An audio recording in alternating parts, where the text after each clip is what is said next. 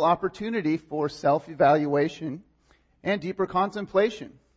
You have time to spare. And as you sit there observing the other inmates, you ponder many things. Why are these people here? Are they career criminals, or did they just have a bad night? Do they have a good reason for being here? One of my friends actually was falsely charged, but we were marveling together the fact that every other man in that jail would claim to be innocent. On the surface, how could you tell? We wouldn't want to presume that simply because they were in jail, they were guilty. Nor would we want to say that the guys with the tattoos or the guys with long hair, those are the guilty ones. No, we wouldn't want to assign guilt on the basis of appearance. Besides, they all wore orange jumpsuits, so they all looked about the same anyway.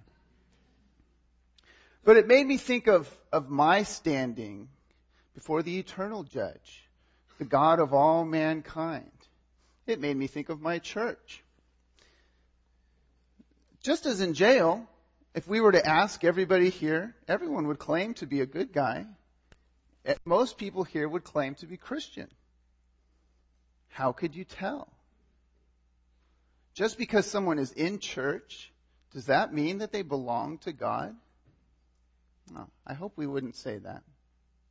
But neither would we want to say that the guys in ties or the clean-shaven ones, that those belong to God. No, that would be ridiculous. We do not want to assign righteousness on the basis of outward appearance. What makes this particularly troubling when I think of jail is that many of those guys were there the first time. Perhaps they had normal jobs. Perhaps they had a lovely family, went to church, but just had a bad night. Something went wrong. Does that one wrong move label them forever as a criminal? If you have read or seen Les Mis, you'll remember Jean Valjean stole a loaf of bread and spent the rest of his life running as a criminal. Is that just?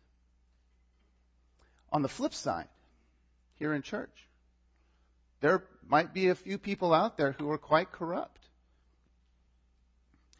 Haven't been caught yet.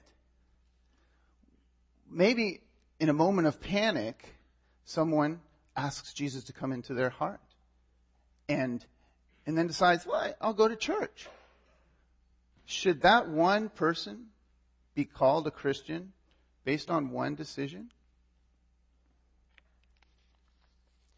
And to make it more troubling, when I look at my life, there's times when I don't look so pretty. Maybe you can relate. There are times when I sin. There are times where you could stand me next to another non-Christian, and you may not be able to tell much of a difference between us. This, friends, should not be. But in those times, what distinguishes me from anyone else? When you struggle with sin, or when you struggle in general, what distinguishes you from the rest of the world? David speaks to this concern in Psalm 28, which you will find on page 865 in your pew Bible. Now, this is a psalm of David, the greatest king that the nation of Israel ever had. But David was more than simply a king. David was a prophet, and David was a poet. And David was known as a man after God's own heart. In this psalm, we get a glimpse of what it means to be a man or a woman who is after God's heart. Now, we don't know the specific situation that David was going through. On the surface, it looks like he might have entered into an agreement or contract with some other people who turned out to be deceitful. The specifics aren't clear. So it's helpful to remember that the Psalms in general are the hymnal for the nation. They're the corporate worship book. So David's specific situations are often written in general sense, so it could apply to any one of God's people in a variety of situations. So regardless of the specific details, there's deeper theological truths which David thinks that his people need to know as they approach God. And David is setting a model or an example for his people to follow as they worship God. And the central idea is quite simple. A Christian is someone who hears the voice of God and cries out for mercy. Let's read Psalm 28 together. Of David, to you I call, O Lord my rock. Do not turn a deaf ear to me. For if you remain silent, I will be like those who have gone down to the pit. Hear my cry for mercy as I call to you for help, as I lift up my hands towards your most holy place. Do not drag me away with the wicked, with those who do evil, who speak cordially with their neighbors but harbor malice in their hearts. Repay them for the deeds and for their evil work. Repay them for what their hands have done, and bring back upon them what they deserve. Since they showed no regard for the works of the Lord and what his hands have done, he will tear them down and never build them up again. Praise be to the Lord, for he has heard my cry for mercy. The Lord is my strength and my shield. My heart trusts in him, and I am helped. My heart leaps for joy, and I will give thanks to him in song. The Lord is the strength of his people, a fortress of salvation for his anointed one. Save your people and bless your inheritance. Be their shepherd and carry them forever. We can divide this psalm into 3 sections. First, David cries out to the God who speaks. Verses 1 and 2. Second, David shuns those who ignore God. This is 3 through 5. And then 6 through 9, God responds with eternal protection. That's your outline. The first point will probably be the longest. David cries out to the God who speaks. Look at verse 1. To you I call, O Lord my rock. Do not turn a deaf ear to me. For if you remain silent, I will be like those who have gone down to the pit. David is afraid that God might remain silent, which indicates that there has been a separation for a little while. And David is a child of God, a child who is not hearing from God and who fears that God is not hearing him. And you will know the ache of this feeling when you have someone that you love that you're separated from. I know on the rare moments when my wife and I are not getting along, that I ache inside. I feel cold and dead, like nothing else really matters. How much more if the God who loves us is estranged from us, the God who has made us to know him and fellowship with him, how much more would we feel at loss? Now this is poetry, so David has license to exaggerate in order to stir up our emotions. But when he says that he doesn't want to be like those who go down to the pit, he is saying something that is very real. He is confessing something that is true. This word pit is alluding to the Hebrew concept of the grave. And so what David is saying is that God's silence will lead to his death. How can this be? Well, you will readily remember that in the beginning, God created the heavens and the earth. The earth was formless and void. And then God spoke, "Let there be light." And there was light. God said, "Let there be stars and planets and trees and animals and fish." And all of creation came into being because of the voice of God. But he didn't just create it and walk away like he's done. No, in Hebrews 1, it says that Christ sustains all things by his powerful word. So the physical world that we see today, that we live in, it continues to exist and thrive because of the voice of God. And what is true for the physical world is that much more true for our spiritual world. Peter says to the Christian, you have been born again, not of perishable seed, but of imperishable, through the living and enduring Word of God. So how true is this? How essential is God's Word to His people?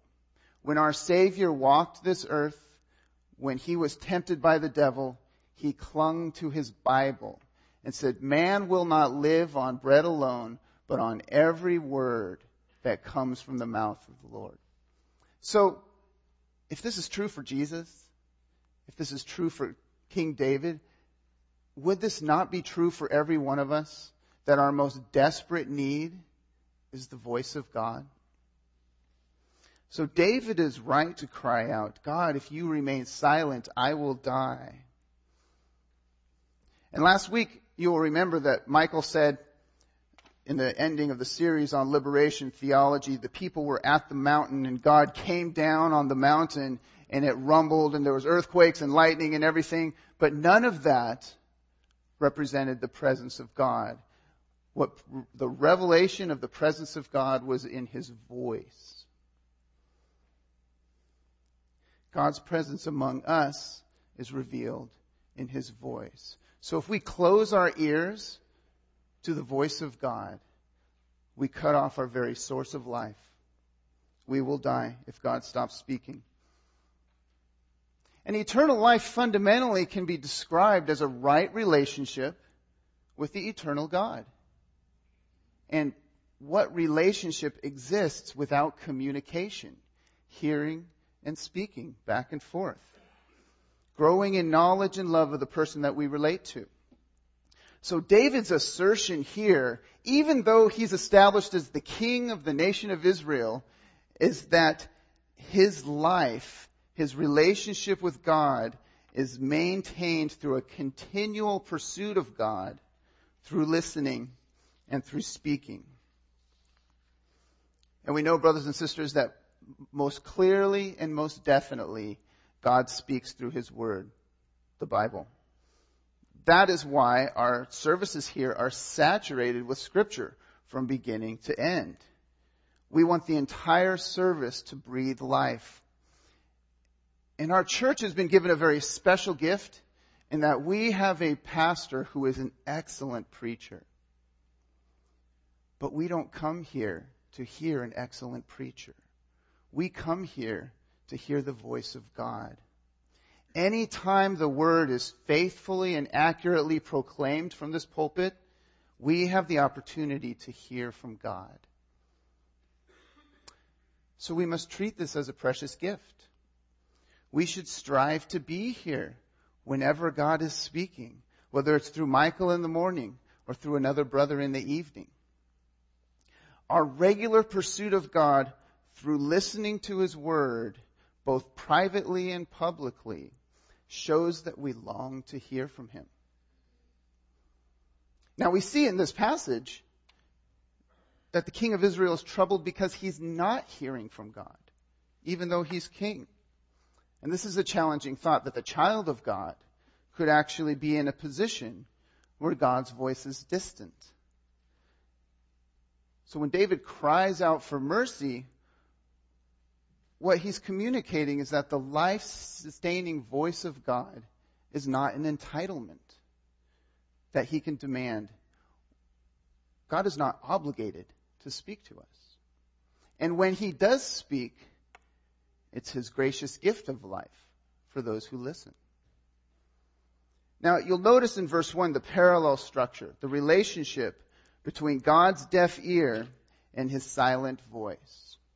So it is possible that when David refers to God's silence, he's thinking of unanswered prayer. I've been talking, and God is not responding to me. We're not sure why that would be. It could be because of David's sin. I mean, imagine that if the relationship is broken, if I am not listening to God's voice, why would I presume that God would listen to me when I cry out to Him? Our disobedience can lead to God's silence. There could be other reasons for this silence that only God knows. There are times when God is silent just so we can exercise our faith in Him. He chooses to delay His response. And we can see in verse 2 that David does have faith, and he has a basis for his faith. So look at verse 2. Hear my cry for mercy as I call to you for help, as I lift up my hands towards your most holy place. So even in the midst of God's troubling silence, David's cry is not in desperate doubt, but in earnest faith. Because David's cries are directed to a specific location, to the most holy place. Now, inside the tabernacle was the Holy of Holies, the most special place in all of the world, because within that Holy of Holies contained the Ark of the Covenant, which represented the very dwelling place of God among people. So how could God dwell within a rebellious people who were so prone to stop listening to Him? Once a year, the people would celebrate Yom Kippur, the Day of Atonement. The high priest would approach the inner sanctuary of God and sprinkle blood from a sacrificed animal on the mercy seat, which was the top cover of the Ark of the Covenant. This was to signify that no one may approach God without a sacrifice of blood to atone for their sins.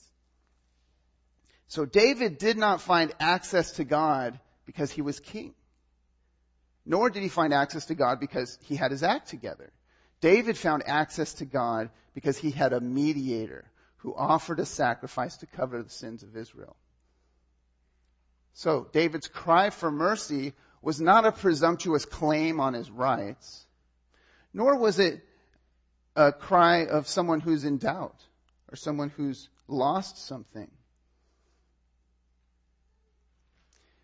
David's cry as a child who's troubled but persistent. David may be broken, he may be distant, but he is confident because God has provided a solution. The substitute of a blood sacrifice. This was David's access to God. And brothers and sisters, this is our access to God, a mediator that brings a blood sacrifice. That's the basis for our ability to approach God. And I'll explain this a little more fully, but let me talk for a couple of minutes about what this is saying to our church family. David, as the representative of God's people, is shown here as someone who is dependent, who cries out to God for mercy. In our lives, this attitude can be very challenging, but it also can be very refreshing. If someone were to observe us, would they be able to see that we are dependent on God? What would that look like? Well, first of all, and perhaps most importantly, it would mean that our lives would be saturated with prayer. Regularly, continually, publicly, and privately. And as you know, we spend a good portion of our service every Sunday praying regularly to God in a variety of ways, because the life of our church is dependent on God's mercy towards us. So we don't live and succeed as a church because we set up great programs or because we've hired the best leaders. No, we live and succeed as a church because God is merciful. And we want to be continually crying out to God for His mercy.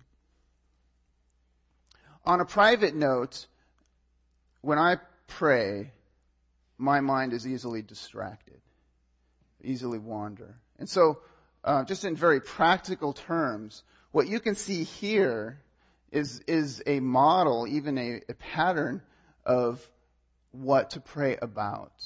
So if you remember just the acronym ACTS, A-C-T-S, you can see all of that in Psalm 28. You can see the adoration of God, where we praise God for all of His wonderful characteristics. You can see confession, where we cry out in need, telling God our weakness, confessing that we're sinful. You can see thanksgiving, where we are confident that God hears us and that He replies and that He is a God who delights to give good gifts to His children. And you see supplication, where we bring our requests, every concern of our heart we can lay before Him. So sometimes if you want to pray on your own and you feel a little distracted, just remember, structure is your friend. It's good to have a shape to pray through. It'll build you so that you'll pray more in accordance with God's will.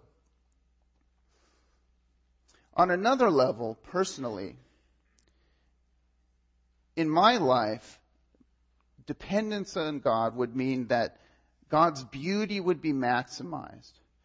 But it would also mean that my frailty would be known. My weakness would be known.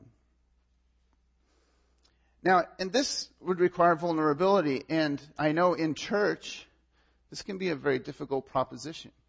Because in church, we collectively pursue a holy and pure God.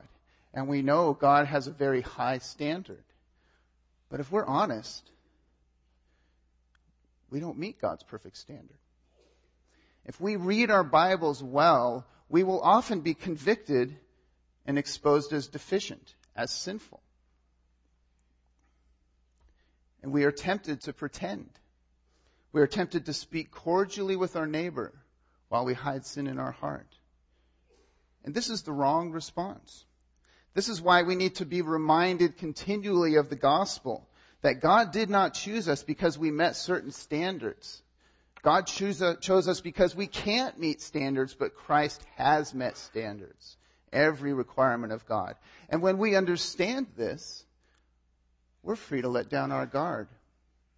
We can demonstrate our dependency on God when we're vulnerable with each other, when we're willing to admit that we struggle with sin or with fear or with doubt. We are a community who exists only because of God's mercy. And so we want to be a community that extends mercy when we see others struggling. Now, this doesn't mean that we overlook sin or ignore sin, because that would be ignoring God's voice. But we are patient and supportive. We are fighting together to represent God well. And relying on God's people demonstrates that you are dependent on God's mercy. Let me say a word to my brothers and sisters who have been faithful to God for many, many years.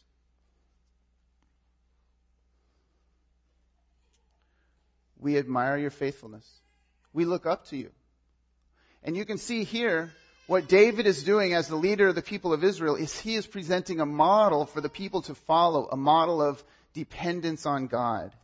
David was not a leader because he was the tallest or the best looking.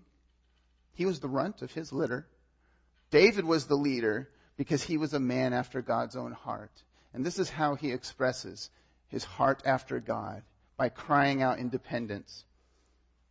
So you have an opportunity to be patient and to minister to so many younger people who are coming now to our church. We need godly models that will show us what it's like to depend on God year after year, to go through struggles. We need to understand how you remain faithful and how God showed His faithfulness, because, my goodness, we're all struggling.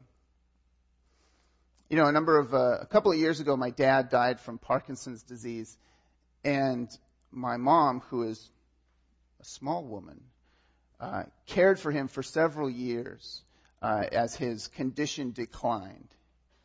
And this became very taxing for her emotionally and physically. She's a very strong, independent woman, but she was brought to a point where she needed help.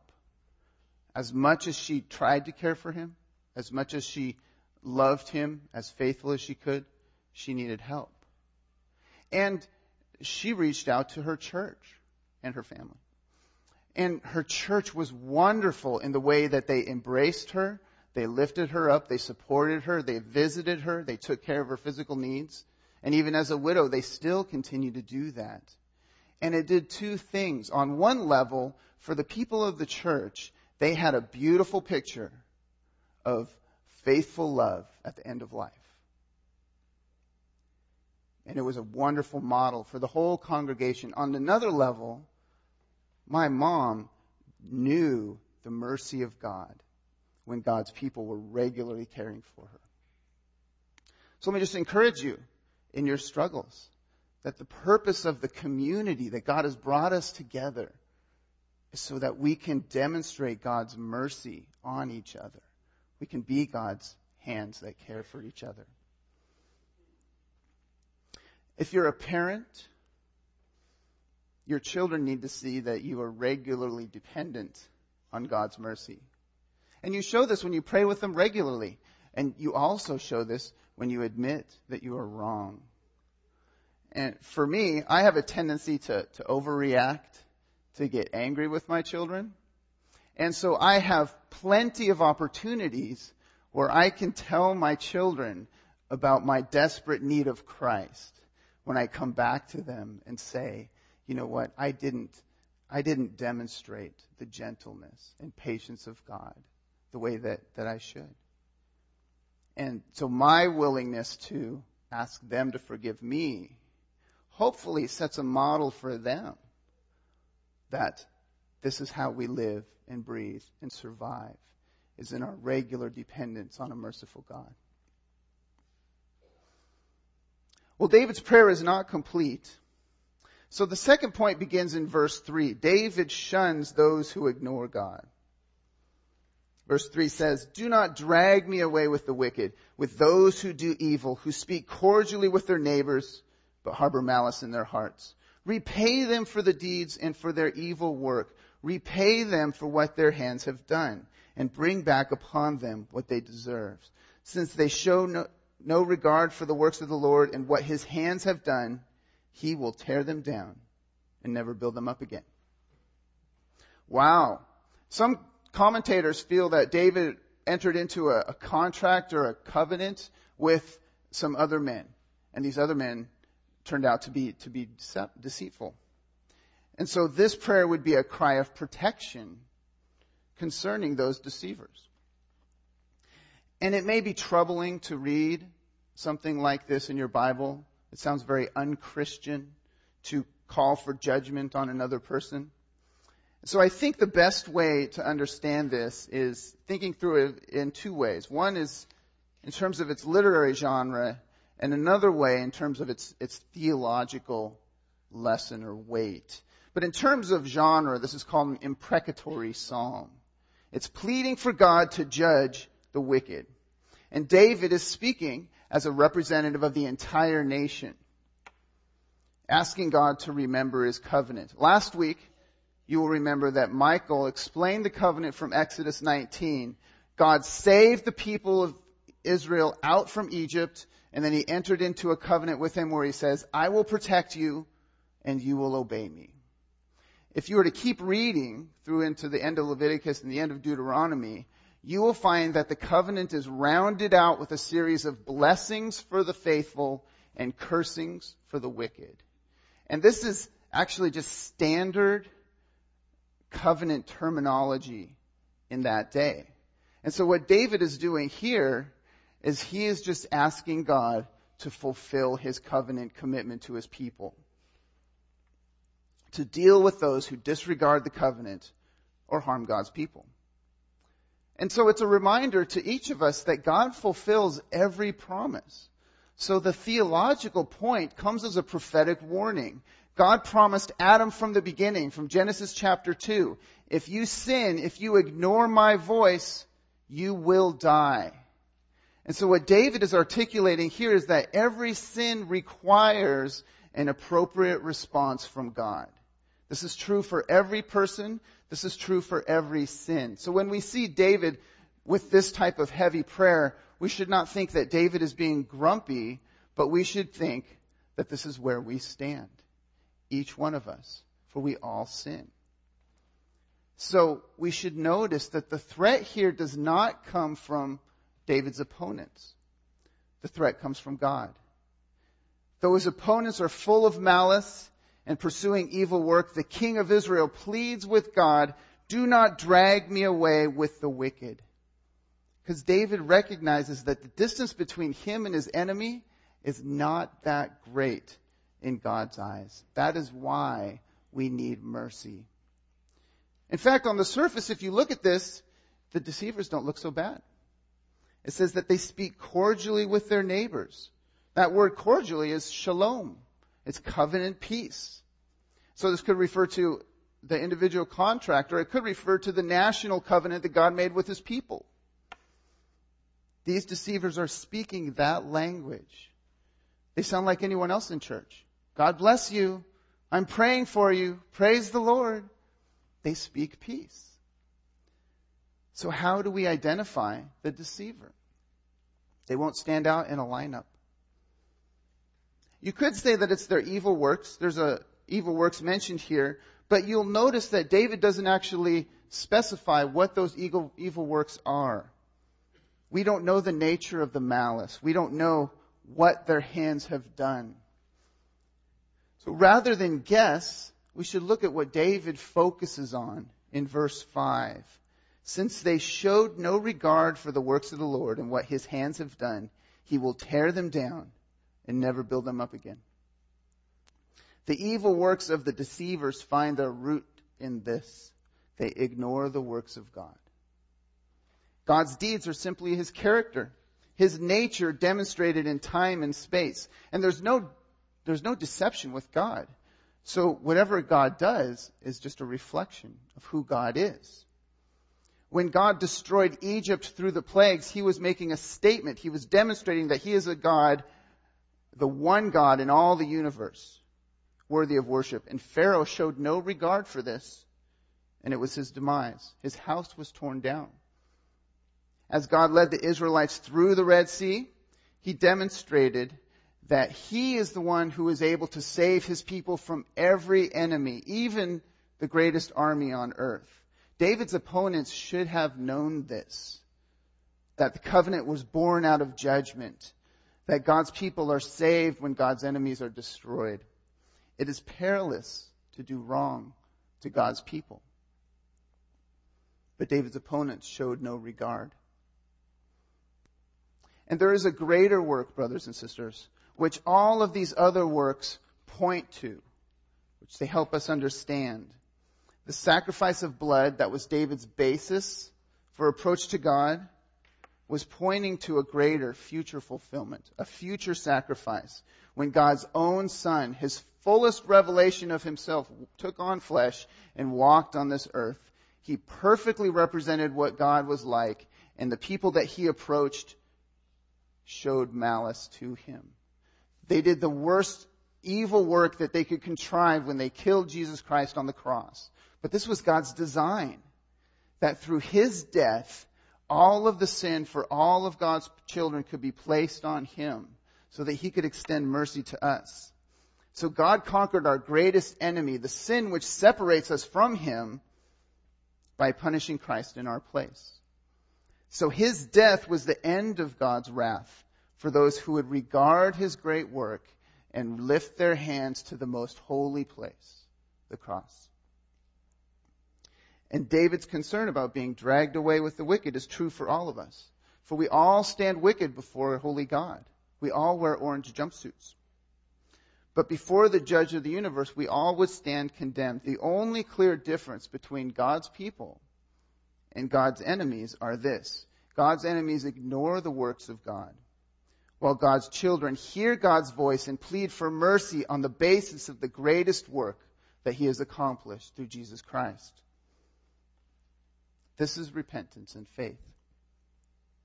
So if you do not have a deep commitment with knowing God, then you need to think carefully about this.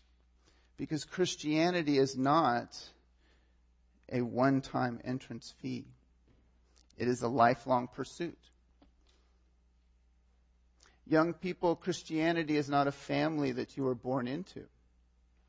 Your parents may be Christians, and you may go to church every single Sunday, but if you ignore God the rest of the week, then you are deceiving yourself. If you do not know God, and you have heard me explain the great work that he has accomplished through Christ, and you walk away unchanged, then you are disregarding the greatest work that he has ever done. And it will be your ruin. So I beg you, please don't leave today if you do not know where you stand. Now, I'm not saying that the believer's salvation is insecure. What I am saying is that the believer's life is characterized by daily dependence on the mercy of God. We are not presumptuous, as in to demand that God forgives us because that's his job. Nor are we doubtful, as if perhaps Christ's sacrifice was not enough. But if we hear God's voice, then our sin will be exposed, and we are left with a choice. Will we ignore God, or will we repent and seek the forgiveness that he graciously provides? Your choice to that will help confirm your destiny. Let's jump back in the text to the final point, beginning in verse 6. The psalm begins with an urgent cry for mercy, but it ends with confident praise. And so the final point is God responds with eternal protection. Verse 6, praise be to the Lord, for he has heard my cry for mercy. The Lord is my strength and my shield. My heart trusts in him, and I am helped. My heart leaps for joy, and I will give thanks to him in song. The Lord is the strength of his people, a fortress of salvation for his anointed one. Save your people and bless your inheritance. Be their shepherd and carry them forever.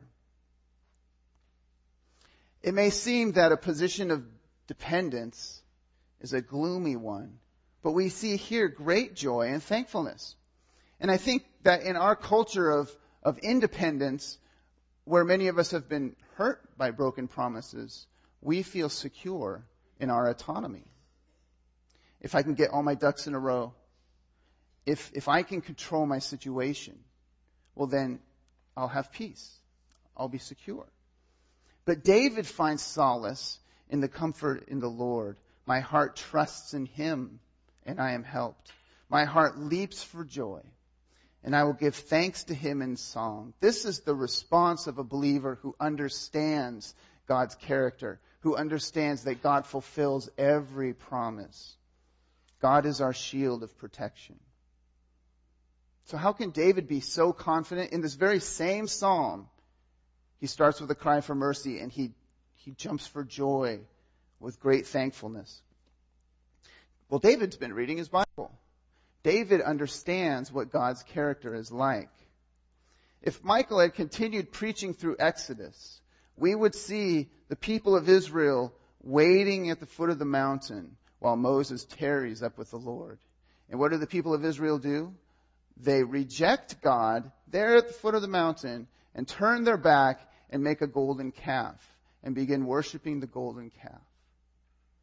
And in the face of this defiance, God reveals himself to Moses. And God says something about his own character. In Exodus 34, he says, the Lord, the compassionate and gracious God, slow to anger, abounding in love and faithfulness, maintaining love to thousands and forgiving wickedness, rebellion, and sin. Yet he does not leave the guilty unpunished. The guilty are those who do not repent, who do not turn to God for mercy on the basis of the sacrifice. Those who hold on to their sin. But God's mercy, God's forgiveness is eternal and endless for those who cry out to him. Because God's children are his treasured possession. And he delights in showing mercy to his children. In David's own life, if you know his story, you know that he sinned. And you know that he experienced God's mercy in his sin. And brothers and sisters, we know that because Jesus Christ died on the cross, that God is looking for opportunities to show mercy to his children who cry out for him. So David's confidence is based on his understanding of God's character. Do you know God in this way? Do you recognize him as a God who delights in forgiving his children. Notice in the last two verses, the psalm expands to include the entire nation. And this is common. This is a worship book for the entire community. But there's something else going on here.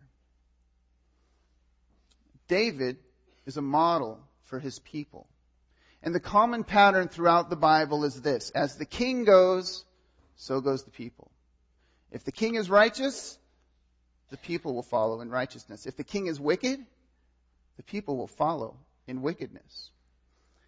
So here we see in verse 8, the Lord is the strength of his people, the nation, plural. And he's a fortress of salvation for his anointed one, singular. So as David pleads for mercy to God and cries out to God, God shows mercy on David, and the whole nation is blessed. David being God's anointed one. But that Hebrew word for anointed one is the word that we get Messiah from. And so it's not only pointing to David, the chosen king of that time, but it's pointing to David's greater son, Jesus Christ, our eternal king. How was God a fortress of salvation for our Messiah? Jesus didn't stay on the cross. Jesus didn't stay dead in the tomb. God raised Jesus up from the dead and placed him in the highest position of authority so that everyone who cries out to his name, everyone that identifies with him and claims him as the eternal king will have this promise that God is their shepherd and will carry them forever.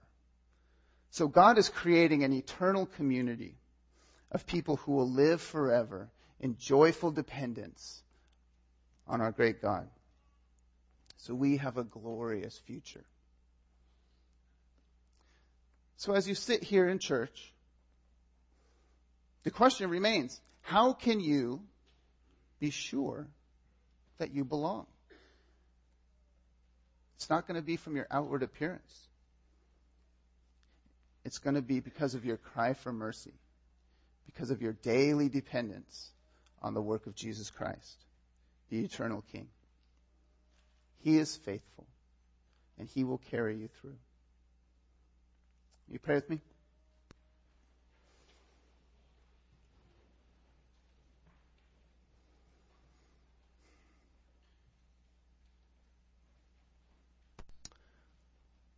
Our great God, it is a marvel that you condescend to speak to us, that you reveal yourself to us in such wonderful ways. And you give us the opportunity to respond, to hear your voice, and to come to you, knowing that you will not turn away anyone who comes to you in faith. So I pray that we would be encouraged and that we would be challenged to cling to you more faithfully because you are faithful. In Jesus' name, amen.